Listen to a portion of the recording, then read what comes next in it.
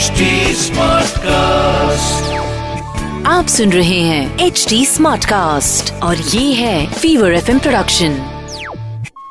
Soul यात्रा में आपने ट्यून इन किया है। एक बड़ा इंटरेस्टिंग सा मैसेज आया है अनुभूति का। अनुभूति कहती है कि मेरा एक बॉयफ्रेंड है, हम एक दूसरे को बड़ा प्यार करते हैं, गिफ्ट्स देते हैं, लेकिन मेरे मन में एक बात कचोटती है कि मैं जितना उसको गिफ्ट देती हूँ वो मुझे उतना गिफ्ट नहीं देता। क्या करूं? बड़ा ही प्यारा सा प्यार है तुम्हारा। एक कहानी याद आई मुझे।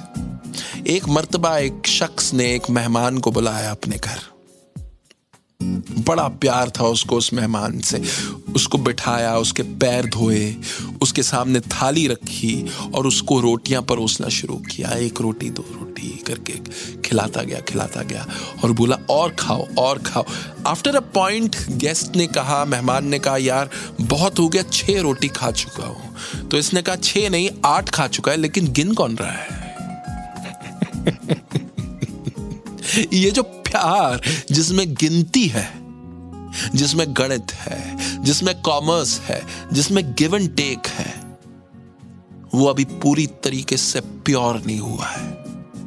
तो जब तुम्हारी जिंदगी की सबसे अहम रिश्ते हो, बॉयफ्रेंड गर्लफ्रेंड, हस्बैंड वाइफ, बेटा बाप, इस तरीके के रिश्ते में अगर तुम गिन रहे हो तो अभी तुम्हें यात्रा अपनी पूरी करनी है।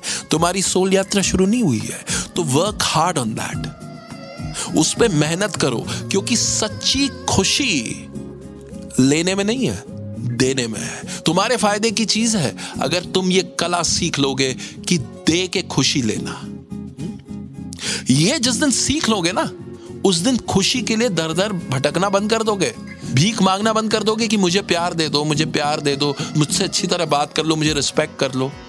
ये सारी फाइटें खत्म हो जाएंगी तुम्हारी जिंदगी की। इसी ख्याल के साथ मैं छोड़े जा रहा हूं आपको। कल सुबह फिर एक बार हम सोल यात्रा को आरंभ करेंगे। आप सुन रहे हैं HD Smartcast और ये था fever FM production. HD Smartcast.